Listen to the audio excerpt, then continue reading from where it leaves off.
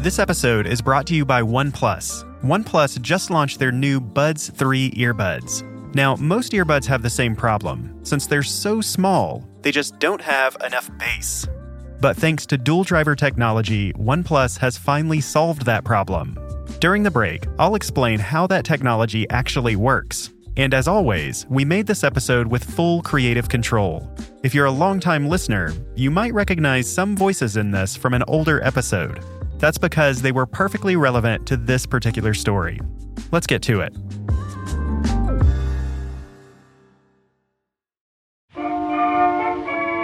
You're listening to 20,000 Hertz. I'm Dallas Taylor. Whenever I listen to vintage music, one of the first things that I notice is a lack of bass. For example, in 1912, the top song in America was The Haunting Melody by Al Jolson. Tell me, have you ever heard this melody? Since this was recorded with a full orchestra, there's almost certainly a double bass in there, but you'd never know it from the record. 20 years later, things were not much better. Here's a Louis Armstrong track from the early 30s. In this one, the double bass is just barely audible.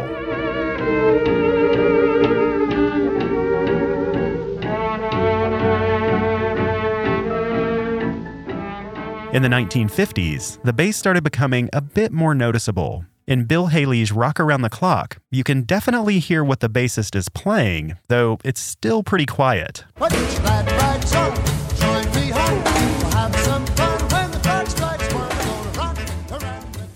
A decade later, bass guitars were much more common, but the recordings were still pretty thin. In this Rolling Stones track, the bass guitar and kick drum just aren't very present.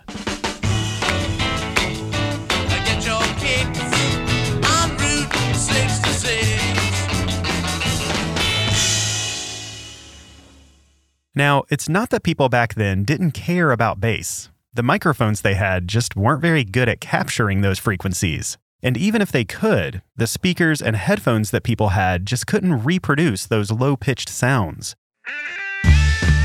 But in the 60s and 70s, a few different companies released microphones that were much more sensitive to low frequencies. At the same time, people started investing in stereo systems that could blow those old 50s radios out of the water. The result was an explosion of bass-heavy music, from rock classics like Dazed and Confused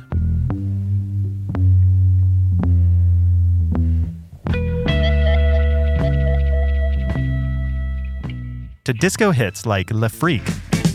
All that pressure got you down, has your head spinning all around. But as bassy as that is, it's nowhere near the booming, sub-rattling tones we hear today. Now they always say congratulations. Work so hard, forgot how to vacation. They ain't never had the dedication. To unlock a sound like that, musicians would need something truly revolutionary. It was a little device that came out in the early 80s and went on to transform the sound of popular music. The 808 drum machine.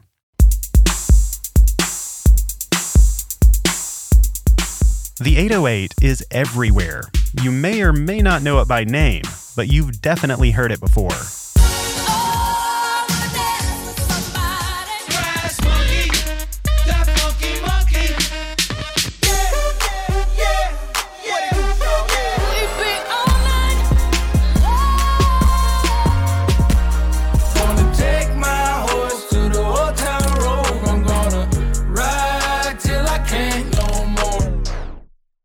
I laugh because if I listen to the radio for an hour, there's not one record that you hear that's not an 808.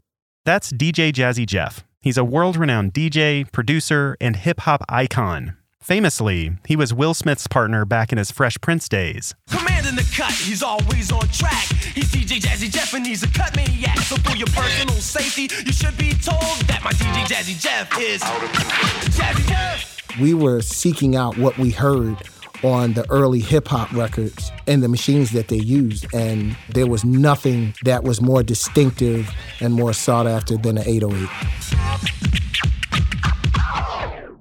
The Roland TR-808 is a drum machine. That's Paul McCabe from Roland, the company that created the 808. When they first released it back in the early 80s, drum machines weren't exactly sought after. For 20 or 30 years, they had mostly been used in the home. We have to remember in the 70s, the 60s, the 50s, music being played in the home was still a very popular thing, and television hadn't taken over the living room quite yet. So families would often gather around and they would play music. People would play music as a pastime. A high percentage of the population was playing music. And though families were hanging out in the living room playing music, they typically didn't have a drum kit laying around. They might have a guitar, maybe a piano, or an organ.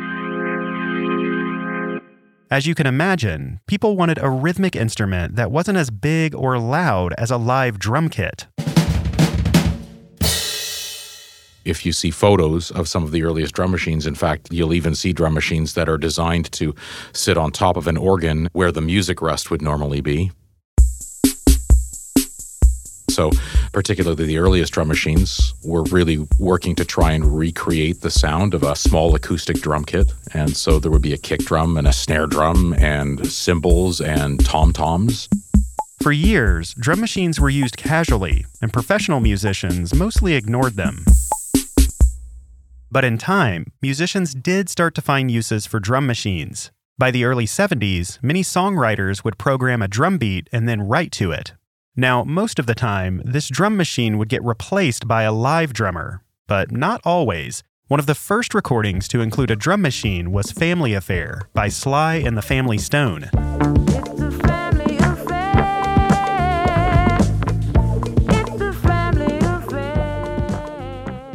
Around the same time, early versions of electronic music were starting to go mainstream. This is The Robots by Kraftwerk. Kraftwerk is a four-piece band out of Dusseldorf, Germany. They would be one of the founding fathers of techno. For Kraftwerk, drum machines were a perfect complement to their precise, synthesized bass lines. By the late 70s, drum machines were finally gaining traction. They started to become used more in live performance in a situation where either an acoustic drummer wasn't available or to enhance a rhythm section, and then they started to appear in recordings. At the time, one of the most popular drum machines was the Roland CR-78, which was a predecessor to the 808. Here it is in Blondie's Heart of Glass.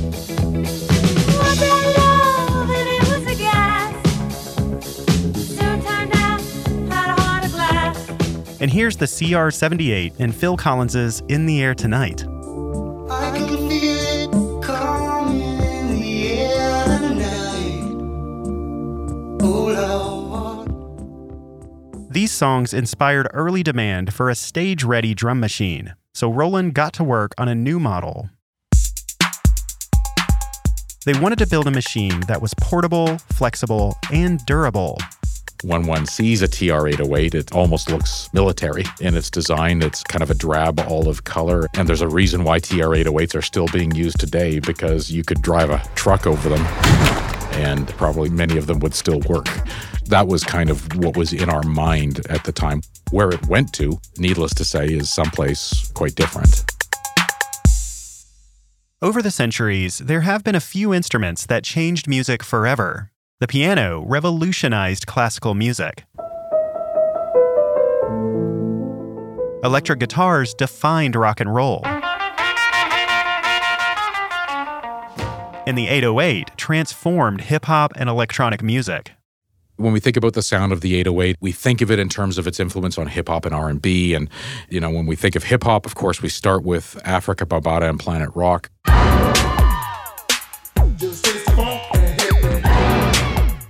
It's this otherworldly mashup of this kind of East Coast New York sound with Kraftwerk.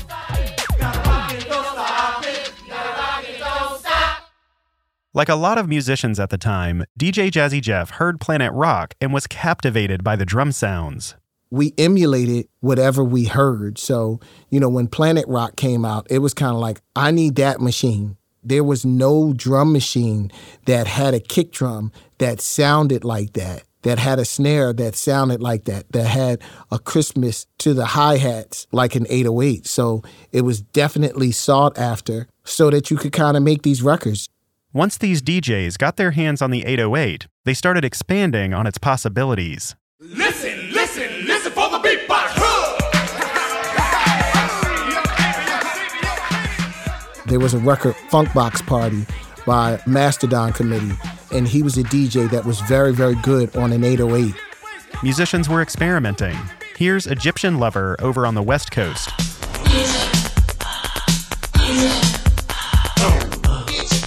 And here's some 808 electro-funk from a group called the SOS Band.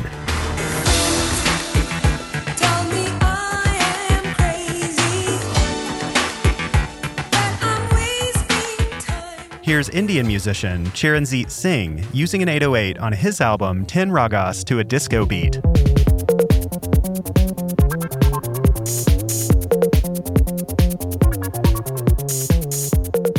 And here's Marvin Gaye's more minimalist use of the 808. When I get that feeling, I want sexual healing. Sexual healing is good. As the 808 took off, it wasn't clear if this sound had any staying power. It could just be a flash in the pan that would be replaced by the next big thing. There was all these moments that were happening, these musical moments that were very serendipitous in the early 80s that, you know, if they'd gone left instead of right, if this guy did this on a Tuesday instead of a Wednesday, we probably wouldn't be talking about the 808 in this context today. It was literally that kind of magical.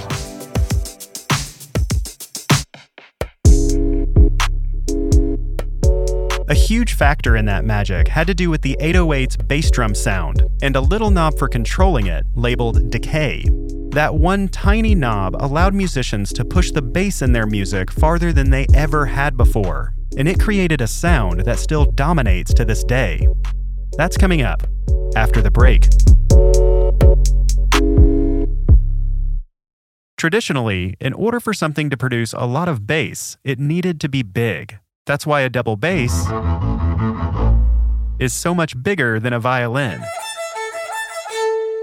The reason is simple physics. Bass frequencies have really long sound waves, so they need something big to create them. Until now, that's been a huge problem for earbuds. Since they are so tiny, they end up sounding really thin. But now, OnePlus has solved that problem and made some of the bassiest earbuds I've ever heard. Most earbuds struggle with frequencies below 100 Hz, so a big bass synth sound like this ends up sounding like this. But the OnePlus Buds 3 work all the way down to 15 Hz, so the low end is rich and full. In fact, if you're listening on normal earbuds right now, then you're probably not really hearing these examples in their full glory. To make this happen, OnePlus came up with a clever trick. Our audio team came up with a solution. That's Jade Lee from OnePlus. By aligning two units in a coaxial way, the high and low frequency notes can be more consistent and precise. In other words, the OnePlus Buds 3 have two drivers inside. One takes care of the bass, and one takes the highs without getting in each other's way. And this design doesn't only generate more bass, it also helps support the mid and high-pitch sounds, like piano and vocals.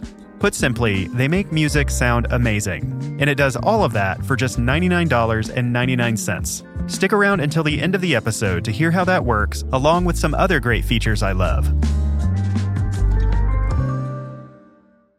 Congratulations to Dee Williams for getting last episode's mystery sound right. That sound plays throughout the soundtracks of the new Super Mario Bros. Games. Back in the 90s, composer Koji Kondo came across this track on a CD of vocal sounds made for sampling. Pa, pa, pa, pa, pa, pa. For Mario 64, Kondo used that to create the melody you hear after you jump into a painting. Then he made it the signature sound in the music of New Super Mario Bros. Whenever these notes play in the game, the enemies on screen will hop or dance.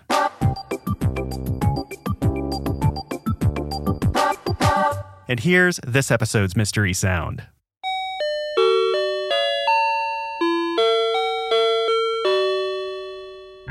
If you recognize that sound, submit your guess at the web address mystery.20k.org. There's also a link to the mystery sound form in the show notes. Anyone who guesses it right will be entered to win one of our super soft 20,000 Hertz t-shirts.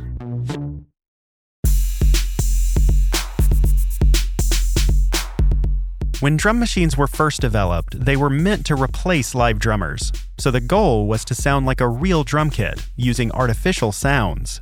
The Roland 808 was designed with the same idea in mind. Even when we got to the TR-808, the technology was designed to recreate an acoustic drum kit. The 808 was released in 1980, and at first, it wasn't a big hit. For one thing, it cost $1,200, which is about $4,600 in today's money. And soon after it came out, the 808 got some tough competition. Right about that same time, 1981, the first drum machine that used recorded sound clips or samples came into being. This new generation of drum machines could play real recorded drum sounds. Once they hit the scene, they made synthesized drum machines like the 808 sound dated. To me, this is very Nintendo and Atari-ish. Here's my computer version of what I think a drum kit is supposed to sound. And it doesn't sound anything like a drummer or a drum set at all. At the time, an Atari video gamey drum sound just wasn't what people wanted on their records. But after a couple years of mediocre sales, the 808 started showing up in pawn shops for a fraction of the price. I ended up getting mine from a pawn shop because you couldn't really walk into a store and see an 808. Musicians started picking them up because it was a piece of equipment they could actually afford. Recording studios often had one on a shelf collecting dust, or somebody's friend might lend them one for a live show. But the jury was still out on whether the 808 was anything more than a cheap machine that couldn't play real drum sounds. The 808 was really facing quite an uphill battle to gain any kind of acceptance. But in a kind of one of these classic your strength is your weakness paradoxes, where the strength of the drum machines that were based on recordings of actual drum sounds was that at first glance they sounded more natural. On the other hand, certainly with the technology available at that time, you couldn't really adjust the sound that much. We were used to having a drum machine that you were stuck with basically the sound that came out of it. There wasn't too much manipulation that you can do. So to have this machine that you can take the snappiness out of the snare and you can add more boom into the kick. This one machine could sound 100 different ways. The 808 may have sounded artificial, but those video gamey tones were highly adjustable, and that ended up being the key to its success. And so with that in mind, you look and you've got these 11 sounds. Here's the kick. Snare, closed hi-hat, open hi-hat, Crash cymbal, toms, hand clap, rim shot, cowbell. You always got to have more cowbell. And finally, clave. When you start getting into the clav and the cowbell, those were two very distinctive sounds that if you put them on anything, you knew they came from an 808. But there was one sound on the 808 that changed music forever, the bass drum, also known as the kick. There was a point in time that I felt like people were afraid of kick drums. You couldn't have the kick drum too loud. You couldn't have it too boomy. Here's Scorpio by Grandmaster Flash and the Furious Five. You can hear that the kick drum is relatively low in the mix. Someone had the heart to put an 808 kick drum that it was round and it was boomy and it felt really good. Here's Planet Patrol with a rounder, louder kick drum.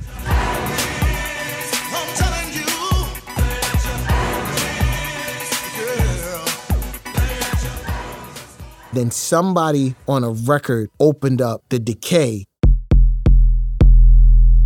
And when that kick drum rang out, it was nothing like you've ever heard. Here's DJ Jazzy Jeff himself opening up that decay and letting the kick drum drive the song. Have you ever in your life experienced a day where nothing at all seems to go your way? No matter how hard you try to get out of the rut, you just could not break the string of bad luck. A day where Murphy's Law takes... Soon enough, the sound of the 808 bass drum became synonymous with hip-hop. The idea of young people driving down the street with big, boomy subwoofers was largely because of that tone. Here's Latrim, a Miami-based hip-hop duo singing about boomy car stereos in 1988. Notice the signature, sustained 808 bass drum sound. 'Cause when you're in the street, you can't go far without hearing the boom pouring out your car. 20 years later, Felix da Housecat released the song Kick Drum, which pushes that decay to its absolute limit.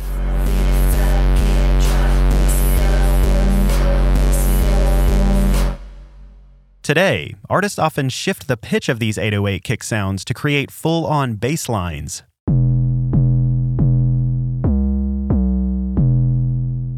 Over the last couple decades, this technique has been used in hit song after hit song. It's in Hotline Bling by Drake,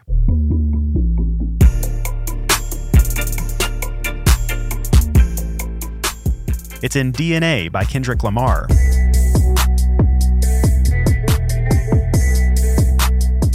it's in Up by Cardi B.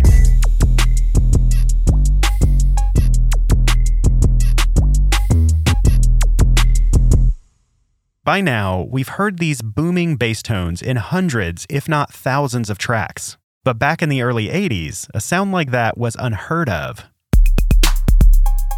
You're not supposed to have your bass drum driving that much. And it's kind of like, why not?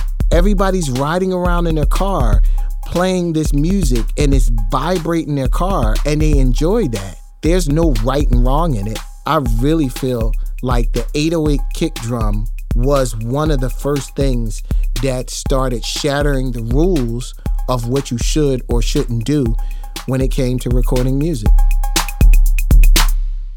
The decay control basically turned the 808's bass drum into a whole new instrument. It was so different that the studios making early hip-hop records didn't even know what to do with it. When we did He's the DJ, I'm the Rapper, was the first record that I used 808s and 808 samples on that I wanted the kick drum to really resonate. And I remember fighting with the engineer because I wanted to push the envelope on how loud and how deep I wanted the 808, because I knew there were some hip-hop records that you would get in a car and you would play it and the entire car would vibrate. And I was like, I want that. But since that was so unusual at the time, the engineer refused. I had to fight with the engineer to turn it up, and he would turn it down and turn it up. And I had to kind of explain to him, like, I understand that there is a technical way that you think you're supposed to do something. I want to push that envelope. I need this to be this loud. I need it to be almost at the brink that it's not distorting and it's not overpowering everything, but I need this to be the focal point of the record. Hip hop is something that the drums have to drive the record. And I got him to allow me to do it to the point that I loved it. And what I never realized was I never told the mastering engineer that I wanted that. And he thought it was a mistake, and he took all of the 808 out of the album. And I don't think I've ever said this in public. I can't listen to He's the DJ, I'm the Rapper now. That is the biggest record we've ever done, and I absolutely hate the way that it sounds because they sucked all of the bottom end from the 808 out in mastering. Here's a clip from He's the DJ, I'm the Rapper, as it is on the record. My rhymes have been written not to be bitten, but as it seems, some suckers keep forgetting the rules about rapping. But that's alright, cause in the next 5 minutes, I'ma have them all uptight. Stronger than a dinosaur, better known than... And here's what DJ Jazzy Jeff was probably going for. My rhymes have been written, not to be bitten. But as it seems, some suckers keep forgetting the rules about rapping. But that's alright, cause in the next 5 minutes I'ma have them all uptight. Stronger than a dinosaur, better known than sin. I'm in the battles I battle, I usually win. The 808 arrived at exactly the right time. Through the 1970s, the rise of funk and disco made people hungry for thumping, bass-heavy music. Then, in the early 80s, the 808 showed up just as hip-hop was starting to take off. It was the perfect storm. When the 808 was absorbed into hip-hop culture, the ability to create that boom, and the boom was largely driven by where you tuned the kick and then where you adjusted its decay to, that became the signature. So as hip-hop grew, the sound of hip-hop grew. The backbone of that sound was the 808. Pretty soon, these boomy bass drums spread into R&B, electronic music, and beyond. Today, the 808 is just everywhere through pop music. And just by saying pop, that's such a wide term now. It encompasses world music, electronic music, and EDM, and techno, and house. And it's not an understatement to say that the 808 is an instrument that has actually defined culture. Just like the electric guitar with rock and roll, the 808 allowed musicians to express new ideas, or at least to express timeless ideas in ways that felt new and exciting. This is why I love music so much, because there's 1,000 different combinations and ways to get to a result. At the end of the day, you realize that someone who had a crappy week at work, depending on how you present this music, you can change their day. You can introduce two people together that end up spending the rest of their lives together just by playing music in a certain way to bring people together.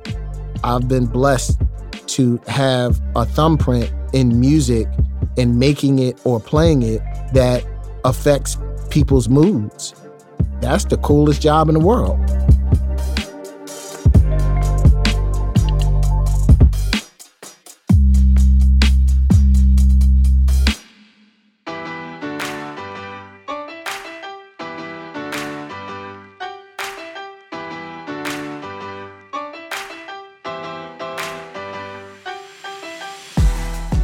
"20,000 Hertz" is produced out of the sound design studios of DeFacto Sound. Find out more at defactosound.com. This episode was written and produced by Phil Corbett and Casey Emmerling, with help from Grace East. It was sound designed and mixed by Joel Boyder and Justin Hollis. Thanks to our guests, DJ Jazzy Jeff and Paul McCabe. You can find Jeff's latest work at djjazzyjeff.com. And a big thanks to OnePlus for partnering with us on this episode. To learn more, visit oneplus.com. I'm Dallas Taylor. Thanks for listening.